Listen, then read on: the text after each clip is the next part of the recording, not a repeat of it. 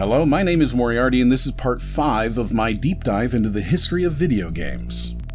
1997, a year that epitomized the roller coaster nature of the video game industry. As the 3D revolution continued to shake things up, we saw triumphs, tribulations, and even a few unexpected twists. Sony's PlayStation reigned supreme, capturing the hearts of gamers worldwide and becoming the best-selling console in Japan for the first time. Nintendo and Sega, on the other hand, were locked in a fierce battle to keep up with the ever-changing industry. Nintendo leaned into its family-friendly image, while Sega tried to find its footing with an edgy attitude. This struggle led to some daring decisions and intriguing alliances that forever shaped the gaming landscape. Duke Nukem Forever kicked off its production this year, a highly anticipated title that fans eagerly awaited the release of. Little did they know, the development process would become a legendary tale of delays, engine changes, and company acquisitions spanning more than a decade. This epic journey would ultimately shape the industry's approach to game development and how we perceive vaporware. What factors allowed Sony's PlayStation to dominate the market, leaving Sega and Nintendo scrambling to keep up? And as we look back at the struggles between Nintendo and Sega, how did their contrasting strategies and partnerships shape their respective futures in the gaming world? The advent of the PlayStation had ushered in the era of 3D gaming, and developers were exploring the possibilities of this new dimension with a fervor. In the midst of this technological revolution, Squaresoft released Final Fantasy VII. This was a game that not only embraced the possibilities of 3D graphics, but also pushed the boundaries of what was possible in terms of storytelling and gameplay in a video game. It was a game that was not afraid to take risks, and these risks paid off in a big way. One of the most significant aspects of Final Fantasy VII was its departure from previous Final Fantasy titles with its 3-party member system. This was a bold move that fundamentally changed the dynamics of combat in the game. Instead of a large party of characters, players had to strategically choose 3 characters to take into battle. This added a layer of strategy to the game, as players had to carefully consider the strengths and weaknesses of their party members. The Materia and Limit systems were another innovative feature of Final Fantasy VII. The Materia system allowed players to customize their characters' abilities, giving them a degree of control over their character's development that was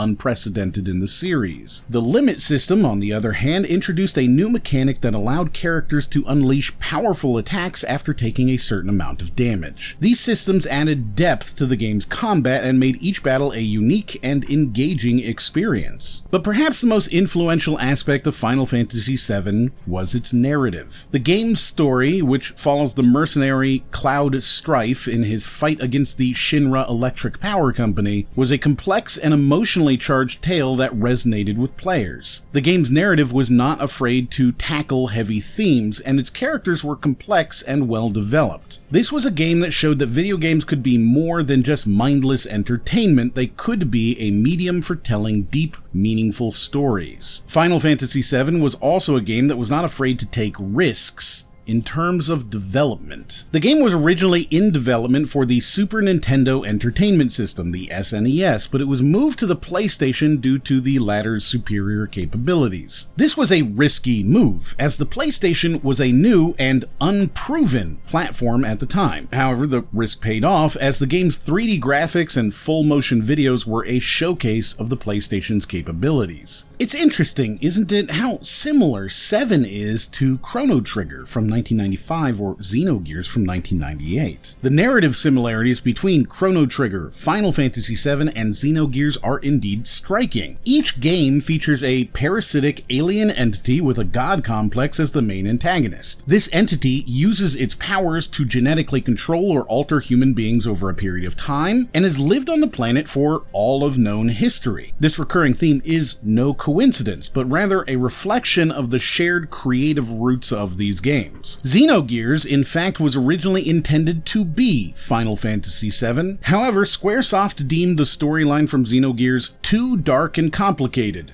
to fit within the Final Fantasy franchise. The controversial elements in Xenogears, such as instances of pixel nudity, abusive childhoods, heavy religious imagery, Cannibalism, racism, and genocide were indeed darker and more complex than what was typically seen in Final Fantasy games. However, these elements contributed to the unique identity of Xenogears and set it apart from other RPGs of the time. The development of Final Fantasy VII was a period of creative exploration for Squaresoft. The game went through various conceptual stages, including a 2D SNES game and a detective game about a character named Detective Joe investigating Mako reactors. These discarded ideas didn't go to waste, though. For example, the original concept of Final Fantasy VII being set in a futuristic New York City was later used as the inspiration for the survival horror RPG Parasite Eve.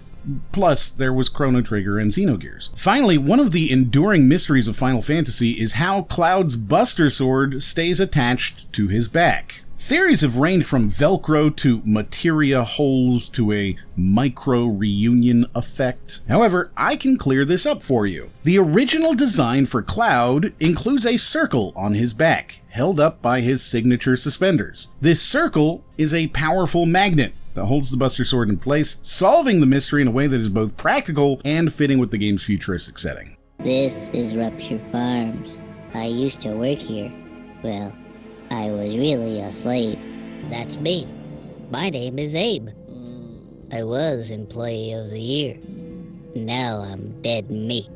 Oddworld Abe's Odyssey, a two-dimensional platformer, introduced us to a world that was as strange as it was captivating, and a protagonist whose journey was as inspiring as it was challenging. This game wasn't just a hit, it was a phenomenon, selling over 3.5 million copies and becoming one of the best-selling PlayStation games of all time. Abe is a Mudokon, a member of a species that has been enslaved and transformed into obedient workers by the ruthless Glukkons. When Abe discovers that he and his fellow Mudokons are to be slaughtered to make a new product, he decides to escape and liberate as many of his people as he can. This premise sets the stage for a game that is as much about survival as it is about rebellion. Abe's journey is fraught with danger, but he's not without resources. One of the game's most innovative features is its communication system. Abe can interact with other Mudokons, giving them instructions and guiding them to safety. This mechanic adds a layer of strategy to the game, as players must not only navigate the game's obstacles, but also manage their fellow Mudokons. The game's setting, Oddworld, is a richly detailed and deeply immersive environment. Each species has its own history and culture, and the game's levels are filled with intricate details that bring this world to life. From the grimy industrial interiors of the Rupture Farms factory to the eerie alien landscapes of the outside world, every screen of Oddworld Abe's Odyssey is a testament to the game's art direction. But perhaps the most significant aspect of Oddworld is its underlying message. At its core, this is a game about resistance, about standing up to oppression and fighting for freedom. It's a theme that resonates deeply, and it's handled with a level of maturity and nuance. It challenged the conventions of its genre, offering a gameplay experience that was as thought-provoking as it was entertaining. Oddworld Abe's Odyssey reflects the growing maturity of the medium, the increasing ambitions of its creators, and the evolving expectations of its audience. It's a game that, despite its fantastical setting and quirky characters, speaks to universal themes of freedom, resistance, and the power of the individual. Based on the 1995 James Bond film of the same name, GoldenEye 007 was more than just a game, it was a phenomenon. GoldenEye was a game of firsts. It was one of the first games to demonstrate the viability of home consoles as platforms for first-person shooters, a genre that had been previously dominated by PC games. This was a game that showed the world that consoles could deliver a first-person shooter experience that was every bit as immersive and engaging as anything on the PC. But GoldenEye 007 didn't just replicate the first-person shooter experience on a console, it elevated it. The game introduced atmospheric, single-player missions that were a far cry from the run-and-gun gameplay of earlier shooters. These missions were filled with tension and suspense, requiring players to think strategically and use stealth to overcome their enemies. This was a game that rewarded patience and precision over brute force, and it was a game that made you feel like a real spy. One of the most innovative features of GoldenEye was its multiplayer mode. This was a last-minute addition to the game, added just a month before its release. But despite its rushed development, the multiplayer mode was a resounding success. It allowed up to 4 players to compete in various deathmatch scenarios via split screen, a feature that was groundbreaking at the time. The multiplayer mode was not just a fun diversion, it was a game changer, setting a new standard for console shooters and paving the way for future multiplayer classics. GoldenEye 007 was also a game that was steeped in the lore of its source material. The game was filled with references to the 16 Bond movies that had been released prior to GoldenEye, as well as a cheeky Star Trek reference in the form of red-shirted civilians. These nods to pop culture added a layer of depth to the game, making it a treat for fans of the Bond franchise and sci-fi enthusiasts alike.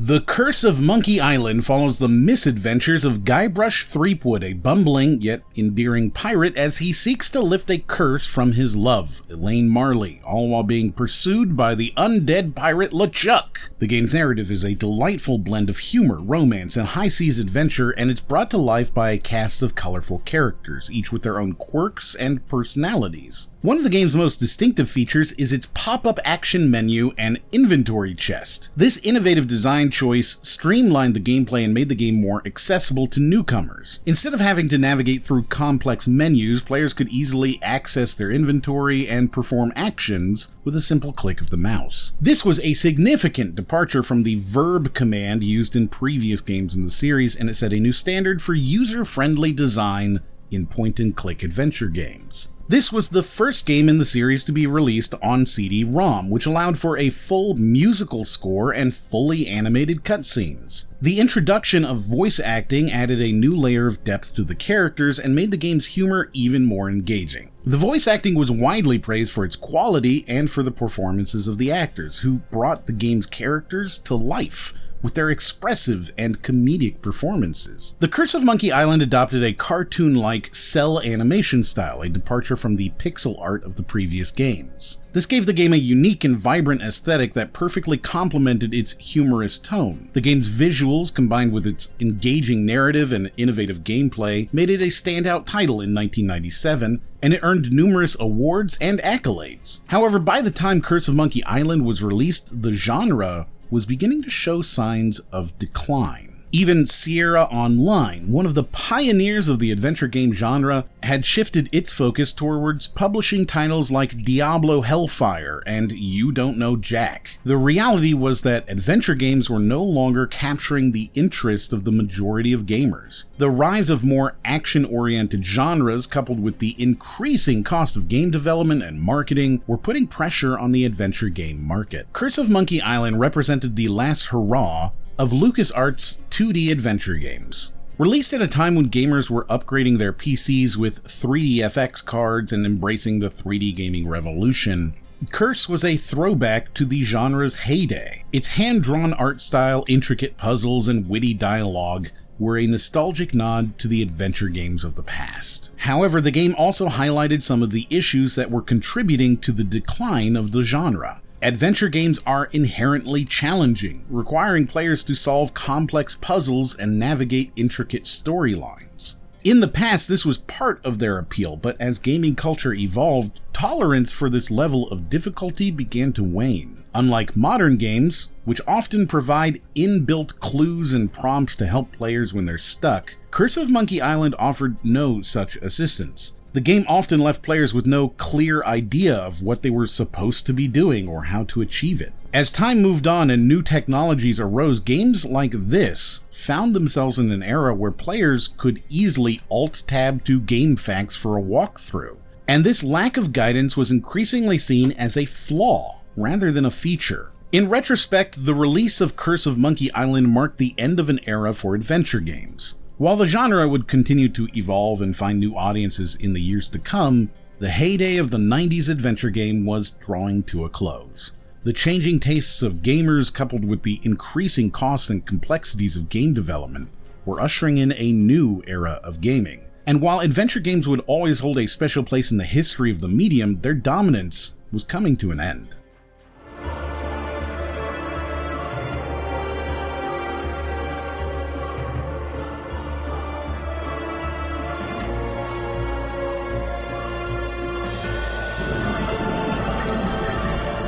Castlevania Symphony of the Night took the familiar setting and characters of the Castlevania series and infused them with the elements of role-playing games. The protagonist is Alucard, the Dhampir son of Dracula, who must navigate the labyrinthine corridors of his father's castle, battling monsters and collecting items to enhance his abilities. This RPG-style progression system was a departure from the more straightforward action gameplay of previous Castlevania games. Instead of progressing through a series of linear stages, players are free to explore Dracula's castle at their own pace, uncovering its secrets and unlocking new areas as they gain new abilities. This sense of exploration and discovery is a hallmark of the Metroidvania genre, and Castlevania Symphony of the Night executes it brilliantly. The castle is a sprawling, interconnected maze filled with hidden rooms, secret passages, and challenging enemies. Navigating its corridors is a rewarding puzzle in itself, and it's a testament to the game's design that it remains engaging and enjoyable even after multiple playthroughs. Drawing heavily from Gothic and Renaissance styles of architecture, the castle is a visual feast, filled with intricate details and atmospheric lighting. The soundtrack, meanwhile, is a masterful blend of haunting melodies and energetic rock tracks that perfectly complement the game's gothic aesthetic. Together, these elements create an immersive and atmospheric experience that is as memorable as it is engaging. Age of Empires is a game that transports players back in time, sort of like a time capsule as a video game instead of a time capsule filled with video games, allowing them to lead an ancient civilization from the Stone Age to the Iron Age. This journey through time is not just a backdrop for the gameplay, but a fundamental part of it. As players advance through the ages, they unlock new technologies, weapons, and units, each reflecting the historical period they represent. This integration of history and gameplay creates a rich, immersive experience that educates as much as it entertains. Age of Empires is not a game of brute force, but of careful planning and strategic decision-making. Players must manage resources, develop their civilization, and navigate complex diplomatic relationships, all while defending against enemy attacks. This multifaceted gameplay requires a balance of short-term tactics and long-term strategy, and it's this depth that keeps players coming back for more.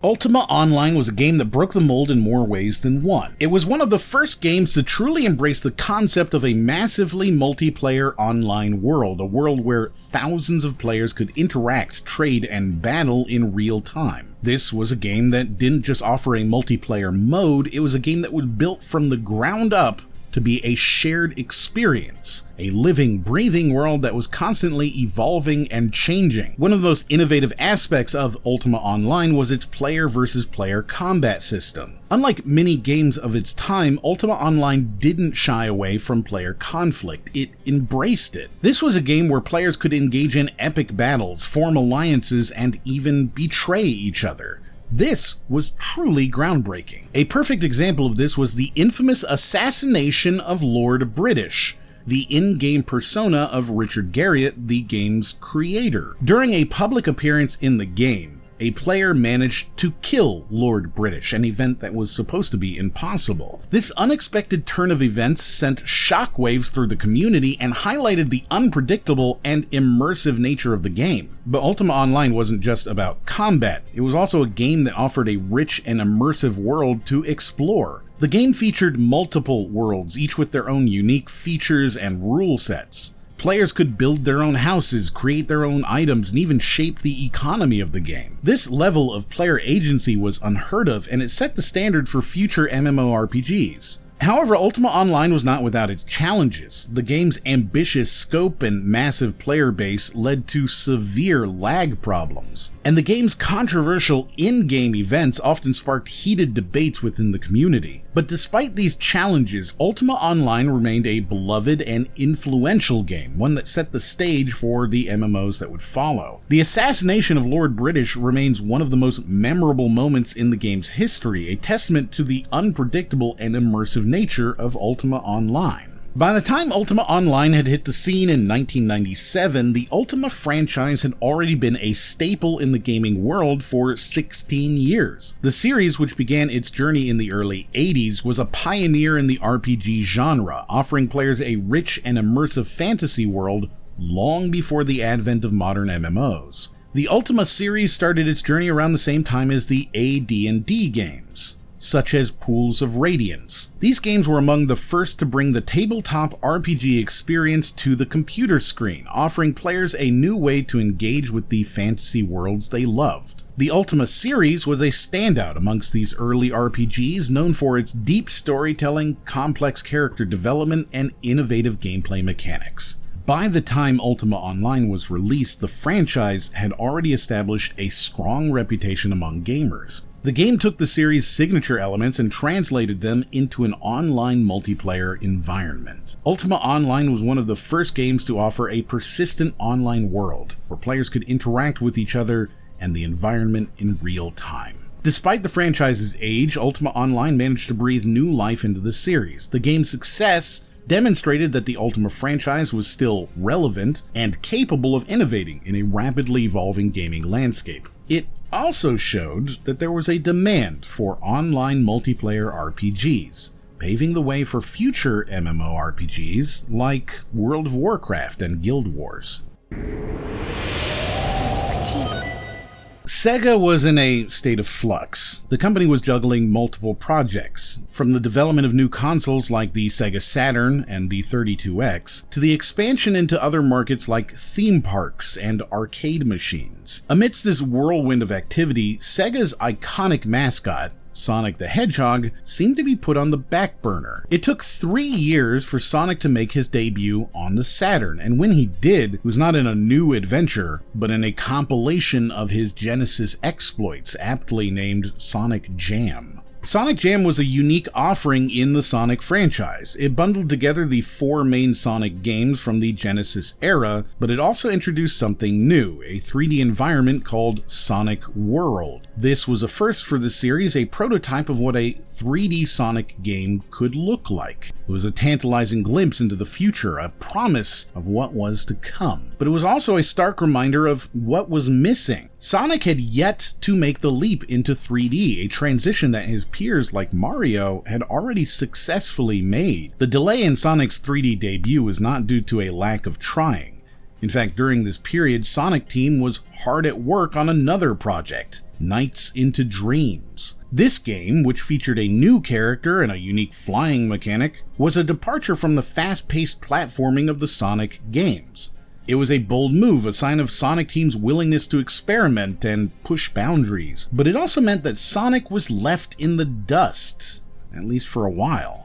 While Sonic Team was exploring new horizons with Nights, Sega was also dealing with other challenges. The company was struggling to keep up with the competition. The Saturn, despite its initial success in Japan, was being overshadowed by the PlayStation and the Nintendo 64. Sega's decision to release the 32X, a cheaper entry into the 32-bit era, also backfired, as it quickly lost popularity after the holiday season. These missteps, coupled with the lack of a new Sonic game, put Sega in a precarious position. The company was exploring other avenues, from developing the Sega Model 2 arcade system to launching indoor theme parks called Joypolis. Sega was also making strides in the PC market with Sega Soft, and it even ventured into the arcade pinball market. These endeavors showcased Sega's versatility and ambition, but they also highlighted the company's scattered focus. In the midst of all of this, Sonic Jam was released. The game was a celebration of Sonic's past, a nostalgic trip down memory lane,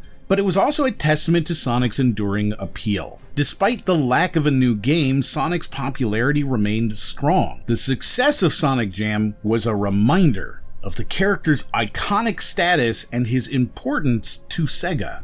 Argonaut Software, already a sensation in the gaming community for their work with Nintendo on Star Fox, had pushed the Super NES to its limits with pioneering 3D gameplay. While Star Fox had been a milestone for both Nintendo and Argonaut, the relationship had started to show cracks. Argonaut's vision had been growing beyond technical marvels. They aimed to explore 3D worlds further. They pitched to Nintendo a 3D platformer that featured featured Yoshi, one of their most beloved characters. It was a bold pitch that could have tightly interwoven Argonaut's future with Nintendo, but Nintendo's response was quiet, and they soon started cutting ties with Argonaut. It wasn't until 26 years later, in 2020, that a massive leak would reveal that Nintendo had started development on Super Mario 64 at around the same time as this Yoshi game was pitched. Perhaps it isn't entirely surprising that Jez Sand, the founder of Argonaut,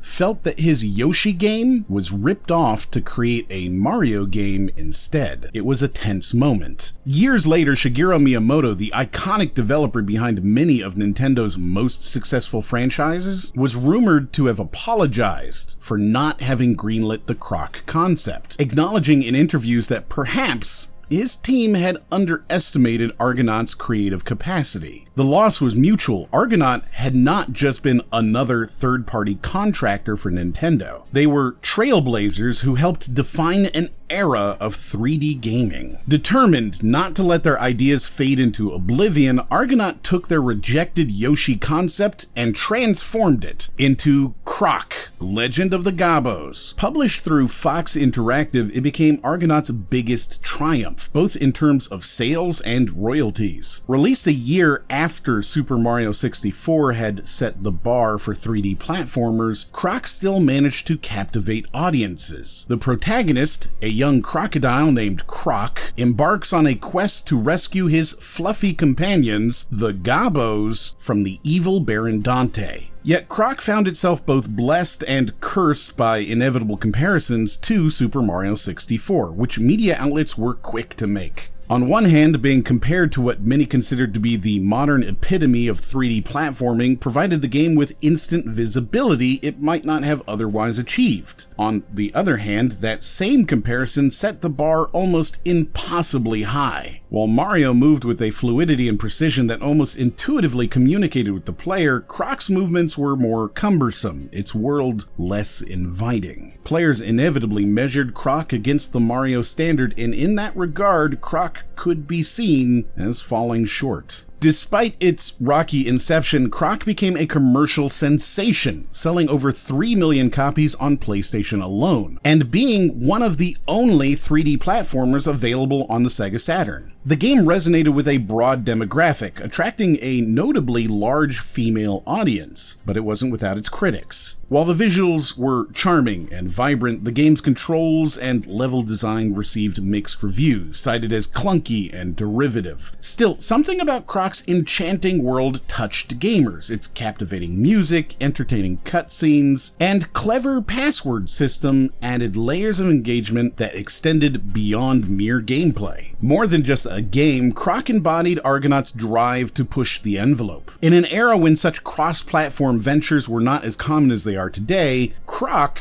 broke new ground. The franchise expanded beyond the gaming world, venturing into other forms of media with the announcement of a Croc cartoon show. Further, the franchise extended its reach into the burgeoning mobile gaming market with the development of Croc mobile games. This innovative approach to expanding the game's universe across multiple platforms was a testament to the forward-thinking strategies of Argonaut Games, and it laid the groundwork for the multimedia franchises we see in the gaming industry today. Yet what is often forgotten, or still never known, is how Croc influenced the gaming industry from the shadows. Croc had its finger on the pulse of gaming's potential future, and it became a testing ground for concepts that would later become ubiquitous in the genre. It signaled to other studios that they could venture into the genre, outside the towering shadows of Nintendo and Sony first-party titles. Jez Sand, Argonaut's founder, recounted an episode where a Rare employee thanked him for the idea of using a backpack in their seminal title Banjo-Kazooie. Banjo, of course, is often credited with defining how 3D platformers approached inventory and interactive capabilities. There are even anecdotal claims that Croc's collectible crystals were the inspiration for Sonic's iconic rings. If true, this would be yet another feather in Croc's cap, or perhaps more fittingly, another item in its backpack. The music is even sometimes named as one of the inspirations for Koji Kondo's later work, and considering how closely he was known to crib from other musicians,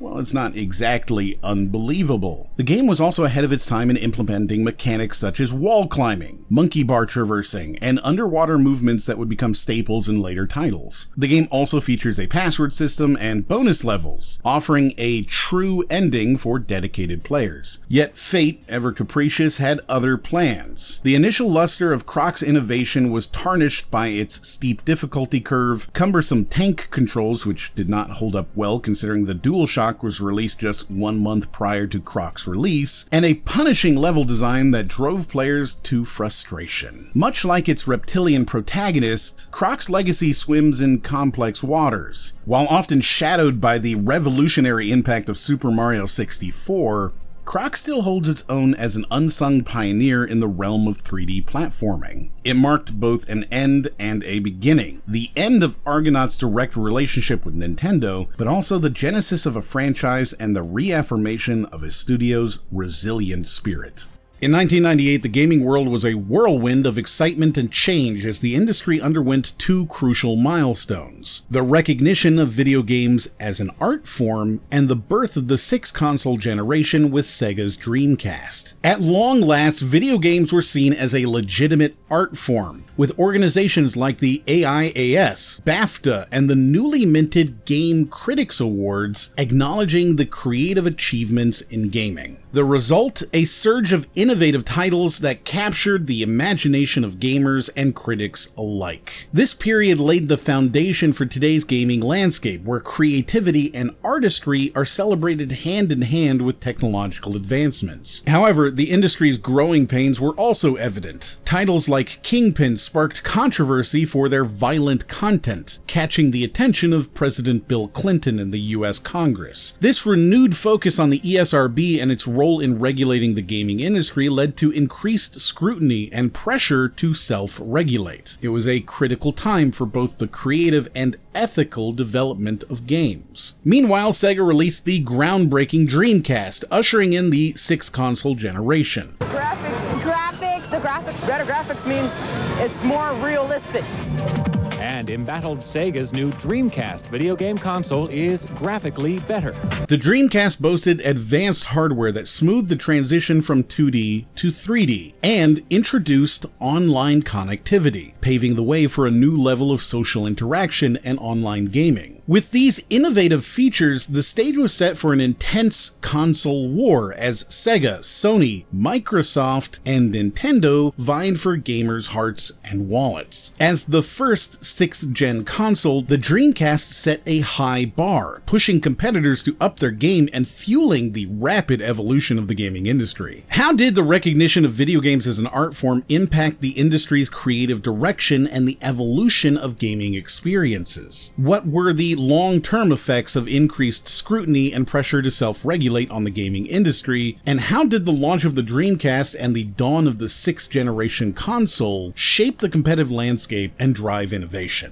Ocarina of Time wasn't just about introducing Link in 3D, it was about redefining what an action-adventure game could be. The game's narrative depth combined with its expansive world made players feel like they were part of an epic tale. Every corner of Hyrule was meticulously crafted, every character interaction had purpose, and every puzzle was a test of wit. But what truly set Ocarina of Time apart was its innovative gameplay mechanics. Before Ocarina of Time, 3D combat was, let's face it, a bit of a mess. You'd swing your weapon hoping it'd connect with the enemy. But with the introduction of the Z targeting system, combat became strategic. It allowed players to focus on one enemy, dodge, parry, and counterattack, making every battle feel dynamic and engaging. It's a system so intuitive that variations of it are still used in games today. Now, while the game was a technical marvel, it also had its quirks, and by quirks I mean Navi. Hey, listen! Link's ever-present fairy companion. With her incessant, hey, listen interruptions, she quickly became the bane of many players. But despite being dubbed one of the most annoying game characters, Navi played a crucial role. She was the game's way of guiding players, offering hints, and ensuring they never felt lost in this vast world. Annoying, maybe, essential, Absolutely. But Ocarina of Time's influence didn't stop at its own franchise. During its development, another iconic game was in the works, Super Mario 64. These two titles, both ambitious in their own right, shared more than just a development timeline. Mechanics, ideas, and even assets were exchanged between the two teams. It's fascinating to think that the horse Epona, a beloved character in Ocarina of Time, was initially conceptualized for Mario's 3D debut. And those whirlwinds in Super Mario 64, they bear a striking resemblance to Ocarina's Song of Storms. These crossovers highlight the collaborative spirit at Nintendo during this era, where boundaries were blurred in the pursuit of gaming excellence. Imagine a world where first-person shooters were mostly about running, gunning, and navigating mazes. Then comes Half-Life, flipping the script entirely. Instead of isolated levels, you had a continuous, interconnected world. Instead of a silent protagonist, you had, Gordon Freeman was silent, but the world around him was anything but. The game's narrative was woven seamlessly into the gameplay, with scripted sequences that pulled you into the story without ever taking control away from you. It was a masterclass in immersion, about our bespectacled hero, Gordon Freeman. The guy doesn't utter a single word throughout the game, yet he's one of the most iconic characters in gaming history. How? Through the world, the characters around him, the environment, the events. And yes, those pesky headcrabs. Every element in the game served to guide, inform, or challenge the player. Valve, an indie company at the time, conducted over 200 external playtests with dozens of testers to meticulously refine every aspect of gameplay. This level of external testing was exceptional, especially when some indie game companies today only conduct internal playtests. But Half-Life wasn't just a product of genius design, it was also a product of inspiration. It drew from the fast-paced action of Doom and Quake, but it also took cues from pop culture. Stephen King's The Mist and an episode of The Outer Limits titled The Borderland played a role in shaping the game's narrative and environment. And if you've ever felt a manga-esque vibe from the game, you weren't wrong. The level design was influenced by the environments in the manga series Akira. But what truly sets Half-Life apart is its legacy. This wasn't just a game, it was the foundation of what would become one of the most influential companies in the gaming history, Valve. This game was the spark that led to the creation of Steam, the behemoth of digital game distribution, one that owns over 75% of the digital distribution market. And while many of us today associate Steam with sales and a never-ending backlog of games, it's essential to remember that at its core, Steam is a form of digital rights management, DRM, ensuring game ownership and proper functionality. It's a testament to Valve's genius that they managed to make anti-piracy DRM not just palatable, but desirable.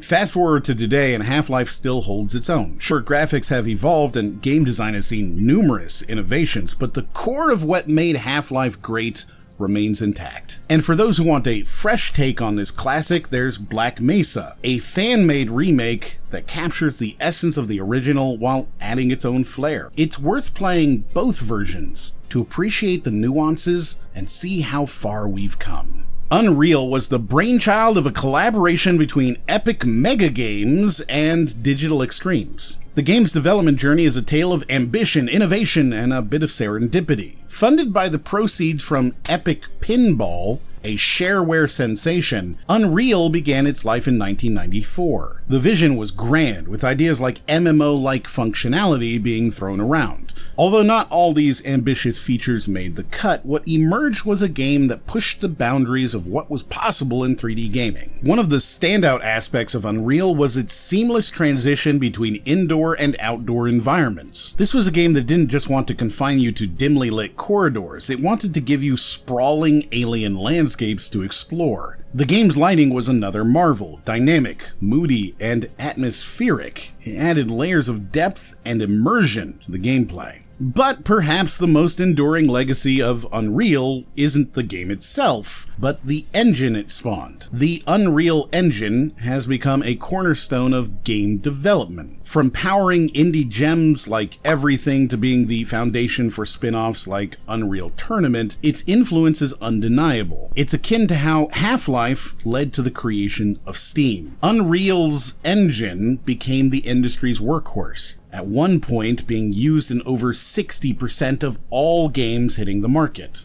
Behind this game were visionaries who would go on to shape the industry in profound ways. Cliff Bleszinski, Cliffy B, the mind behind Gears of War and a slew of other games, cut his teeth on Unreal. Then there's Tim Sweeney, multi-billionaire CEO of Epic Games and largest landowner in North Carolina, who's now steering Fortnite's course. Arguably the closest thing we have to a true metaverse. And let's not forget Mark Rain, whose journey from an unpaid tester at id to the vice president of Epic is the stuff of industry legend. Yet for all its innovations and the talent it nurtured, Unreal often finds itself overshadowed. Games like Half-Life, with its narrative-driven gameplay, often steal the limelight. But Unreal was a pioneer. It demanded a 3D graphics processor, not just suggested it. And it wasn't just about making things look pretty. It was about redefining the gaming experience. Later, Unreal Tournament, which many still mistakenly believe to be the main brand, began as an add-on pack. Its success is a testament to the solid foundation the original game built. The result? A game that set the standard for multiplayer shooters.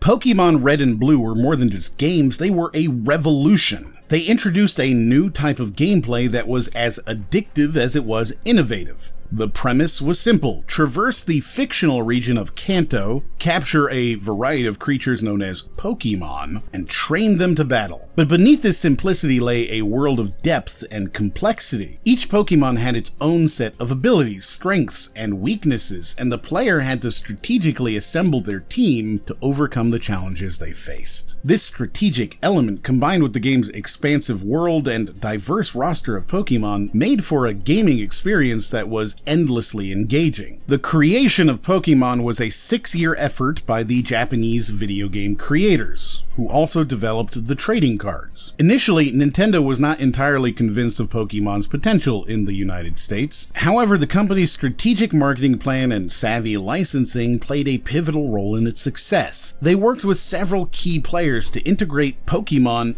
everywhere.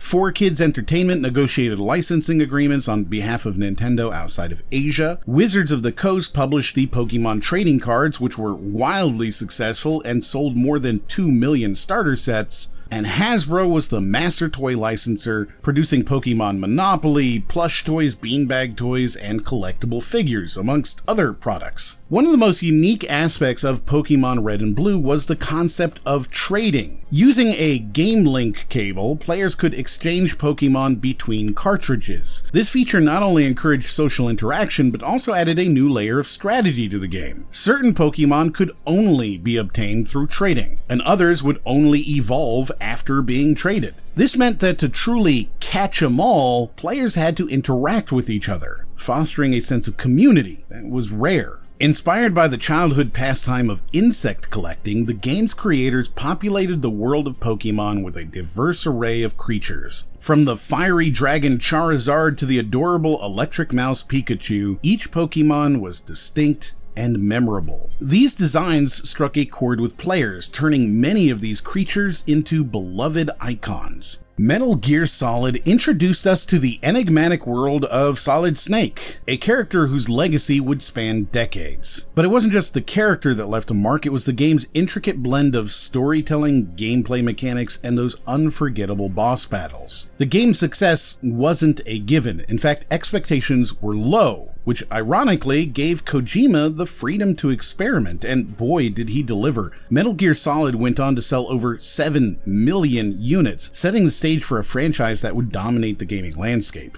Its influence can't be understated. Metal Gear Solid popularized the stealth genre, inspiring a slew of games that emphasized strategy over brute force. And while it wasn't the first game to incorporate stealth mechanics, it was the one that perfected them. It's often said that imitation is the sincerest form of flattery, and in the years that followed, many games tried to capture the magic of Metal Gear Solid.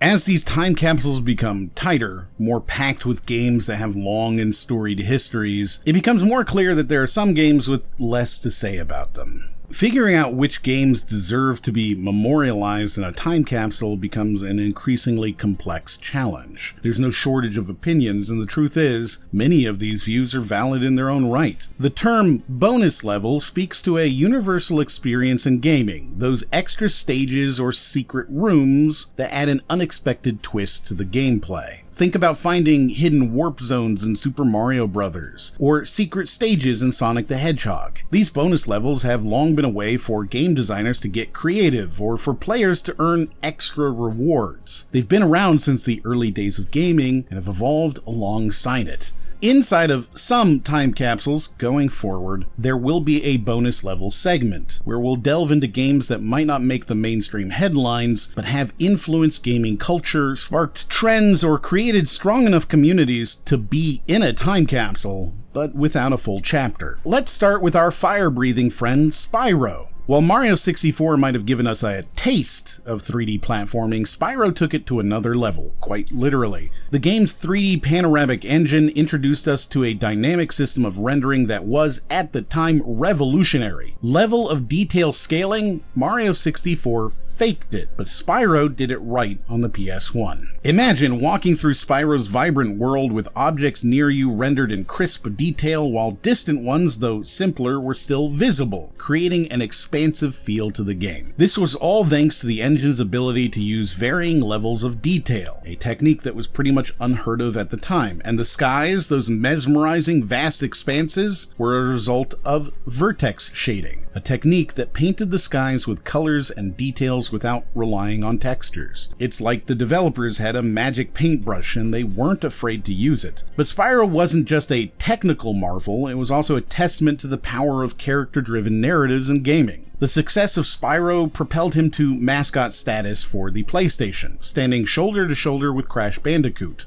And let's not forget Insomniac, the brains behind Spyro. This was their breakout hit, and they'd go on to give us other iconic franchises like Ratchet & Clank and Spider-Man. Talk about setting the stage for greatness. Now shifting gears, pun intended, to Gran Turismo. By the time this racing simulation hit the US, it had already sold a whopping 2 million copies in Japan. And remember, this was the same year Pokemon was released in Japan. To outsell Pokemon on its home turf is no mean feat. It became the best-selling PlayStation game in the US for 2 consecutive years, 1998 and 1999, and its success wasn't just about the numbers. It redefined what racing games could be, offering a level of realism and detail that was unparalleled. 1999 was a pivotal year in the gaming industry, marked by the rise of indie developers, the continued innovation of established companies, and the beginning of significant legal issues. It was also the year when Hollywood elites started using video games as a storytelling medium. A prime example of this was the creation of Medal of Honor by none other than Steven Spielberg. This was not the first step towards mainstreaming video games, but it was a major one, representing the commodification of video games and their growing acceptance and legitimization in the cultural milieu. The year also saw the phenomenal success of Pokemon, which became the best-selling game for the second year in a row. It was expected to generate $700 million in retail sales in 1999, equivalent to $1.282 billion today, and had over 1,000 different products. The popularity of Pokemon contributed significantly to the 250% jump in Nintendo Game Boy sales in the first quarter, as well as the near doubling of Nintendo stock.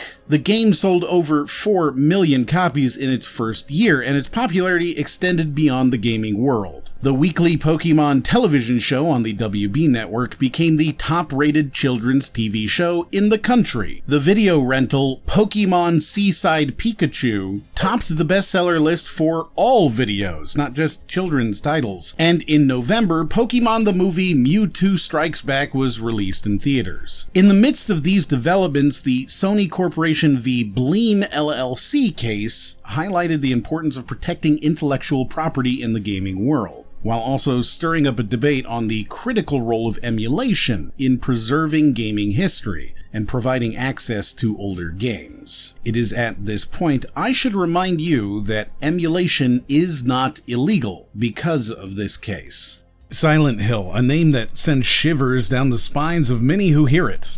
Not just because of the haunting tales and grotesque monsters that lurk within its foggy streets, but because of the sheer genius behind its creation. Silent Hill didn't just rely on jump scares or grotesque monsters to instill fear. No, it was all about the ambiance. The town of Silent Hill was perpetually shrouded in fog, a design choice that was initially made to mask the PlayStation's hardware limitations, but this limitation turned out to be a blessing in disguise. The fog became one of the game's most iconic features, creating a sense of unease and anticipation. You never knew what lurked just beyond your field of vision, and that uncertainty was more terrifying than any monster the game could throw at you. The game's protagonist, Harry Mason, is searching for his missing daughter in a town that seems to be actively working against him. Harry's journey is one of desperation and determination. But what's interesting is how the game plays with your perceptions. Silent Hill is a town filled with monsters, yes, but it's also a town filled with memories and regrets. The monsters Harry encounters are manifestations of his own fears and guilt, making his journey as much a psychological battle as a physical one. Perhaps one of the most overlooked aspects of Silent Hill is its street names. Now, I know what you're thinking. Streets? Really? But bear with me. The streets in Silent Hill are named after famous science fiction and horror authors. From Richard Bachman, a pseudonym for Stephen King, to Ray Bradbury. The game pays homage to the greats of the genre. It's a subtle nod, but one that shows the depths of thought that went into the game's creation. The developers weren't just making a game, they were crafting a love letter to horror itself. But what makes Silent Hill truly special is its legacy. Over 2 decades later, the game's influence can still be felt. From the atmospheric horror of games like Amnesia: The Dark Descent, to the psychological terror of titles like Until Dawn, Silent Hill's DNA is woven into the fabric of the horror genre.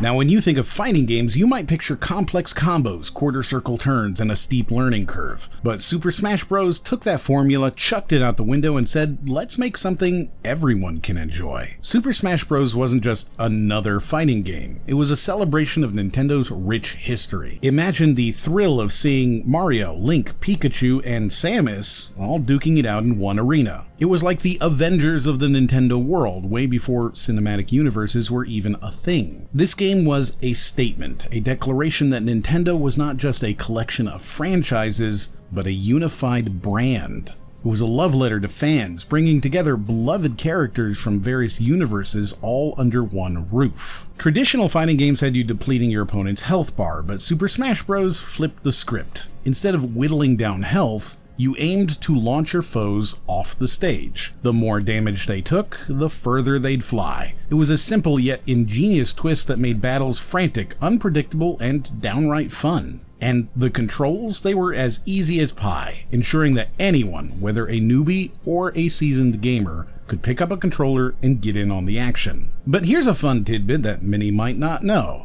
During its early development stages, the game didn't even feature any Nintendo characters. It was initially referred to as Pepsi Man, because the primitive polygonal features used in the prototype resembled a mascot Pepsi used in Japan during the 90s. Imagine that, a world where Super Smash Bros. Might have been a game about soda mascots brawling it out.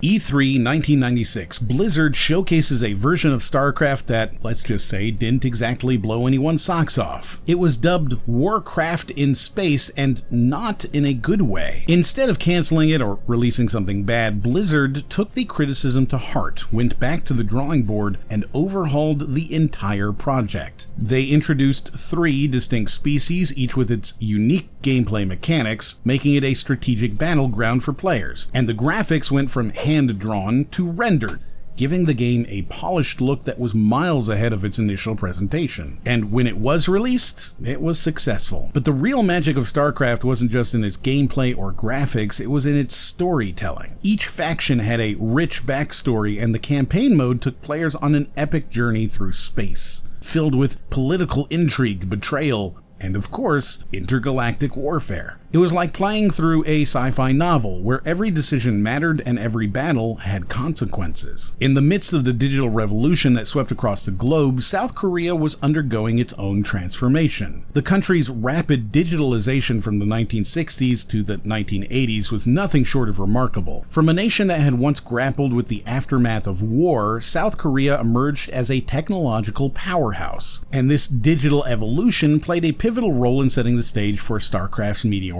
rise. Enter the PC bongs, or internet cafes, which began sprouting up across urban landscapes. These weren't just places to check emails or browse the web, they became social hubs, especially for the younger generation. Picture dimly lit rooms, rows of computers, and the unmistakable hum of excitement. For many young Koreans, PC bongs were the first introduction to the world of online gaming, and StarCraft was the game of choice.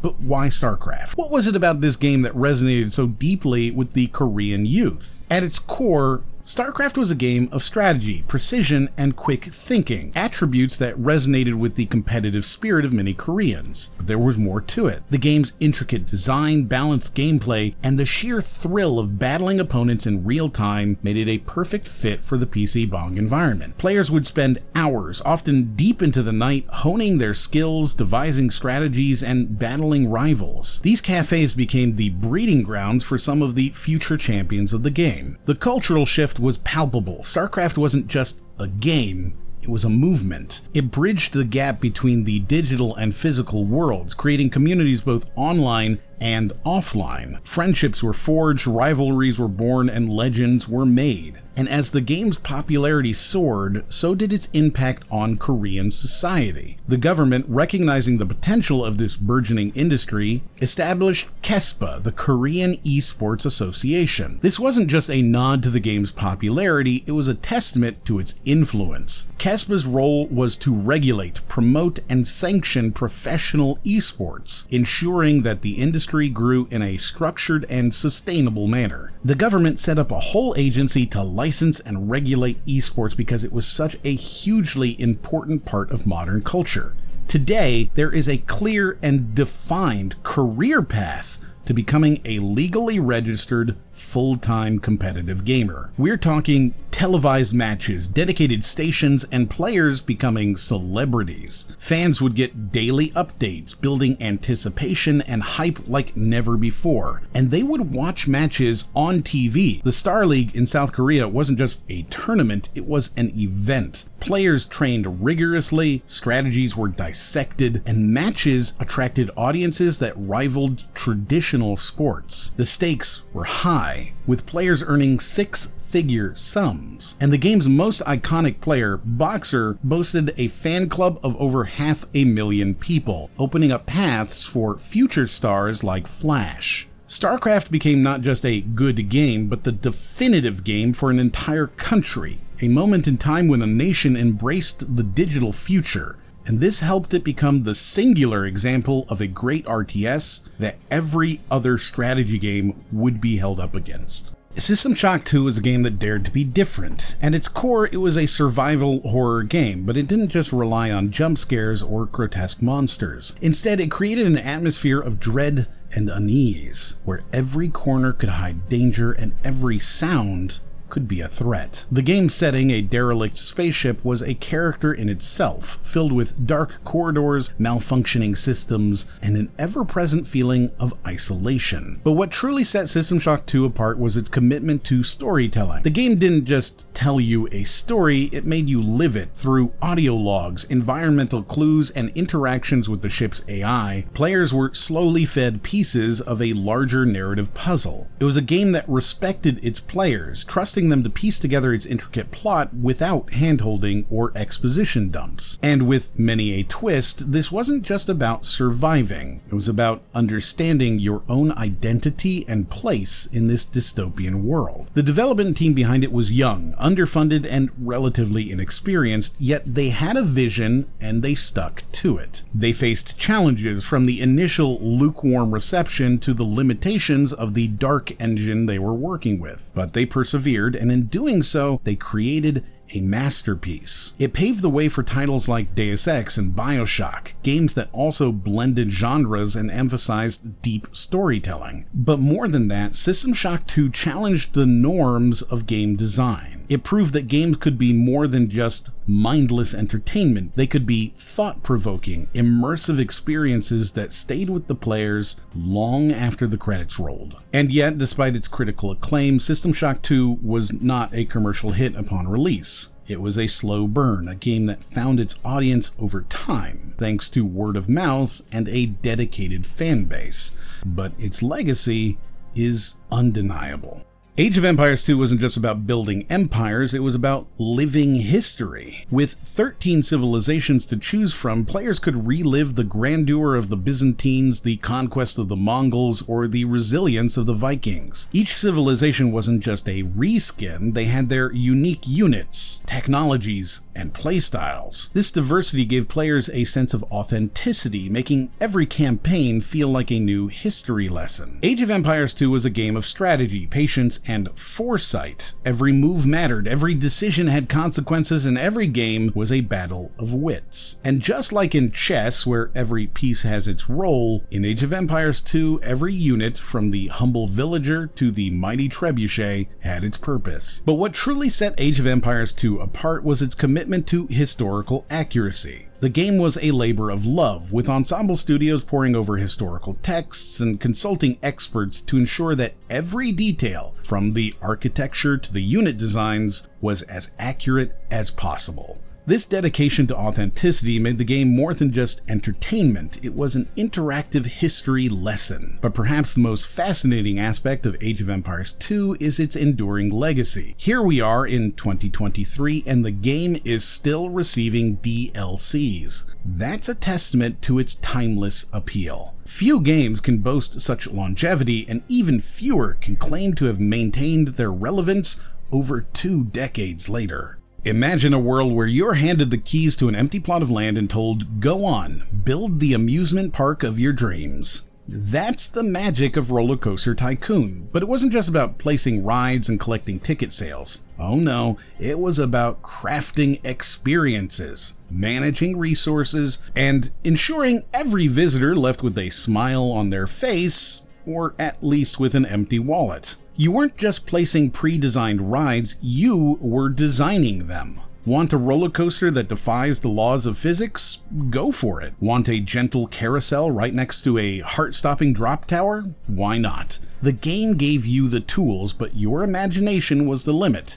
And let's not forget about those hilarious ride names. The Vomitorium, anyone? But an aspect that often gets overlooked is the scenarios based on real parks. This wasn't just a fun addition, these scenarios introduce players to real-world challenges faced by amusement park managers. From managing budgets to dealing with unpredictable weather, these scenarios added a level of realism to the game, making victories all the more satisfying. This was a pivotal year for the platforming genre, marked by the release of 3 standout titles: Ape Escape, Sonic Adventure, and Donkey Kong 64. Each game, developed by separate gaming giants, Sony, Sega, and Nintendo respectively, offered unique innovations, but also highlighted the challenges the genre faced in the rapidly evolving gaming landscape. Ape Escape wasn't just another platformer, it was a game that demanded more from players and their controllers. Before Ape Escape, the DualShock controller was just a fancy addition to the PlayStation console, but this game changed all that. It wasn't just about jumping and running, players had to use both analog sticks to control the character and gadgets, introducing a new level of immersion and complexity. This was the birth of the dual-stick control scheme, a standard in today's gaming world. It's like when you first learned to ride a bike with no hands, exhilarating and game-changing. Ape Escape showed us that controllers could be more than just buttons and joysticks, they could be an extension of the gaming experience itself. Sonic Adventure's release was a curious case of timing and perception. Picture this, a mere 3 weeks after the monumental release of Ocarina of Time in Japan, Sonic Adventure hits the shelves.